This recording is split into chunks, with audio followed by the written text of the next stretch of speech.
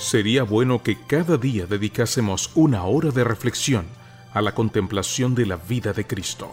Deberíamos tomarla punto por punto y dejar que la imaginación se posesione de cada escena, especialmente de las finales. A fin de conocerle, Meditaciones vespertinas escritas por Elena G. de White, en la voz de Sonia Cano. Bienvenidos. 27 de enero. Una vida sin pecado. La promesa bíblica se encuentra en Hebreos 4:15.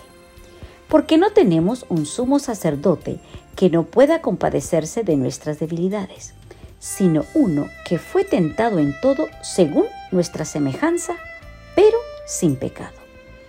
Consideremos cuánto le costó a nuestro Salvador en el desierto de la tentación proseguir en favor de nosotros el conflicto con el astuto y maligno enemigo. Satanás sabía que todo dependía de su éxito o fracaso en su tentativa de vencer a Cristo con sus múltiples tentaciones. Satanás sabía que el plan de salvación sería llevado a cabo hasta su cumplimiento, que su poder le sería quitado, que su destrucción sería cierta si Cristo soportaba la prueba que Adán no pudo soportar. Las tentaciones de Satanás alcanzaron su máxima efectividad al degradar la naturaleza humana, porque el hombre no podía hacer frente a su poderosa influencia. Pero Cristo, en lugar del hombre, como representante del hombre, descansando plenamente en el poder de Dios, soportó el difícil conflicto a fin de ser un perfecto ejemplo para nosotros. Hay esperanza para el hombre.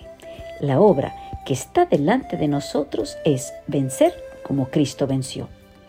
Tenemos todo que ganar en el conflicto con el poderoso enemigo y no nos atrevamos por un momento a rendirnos a su tentación.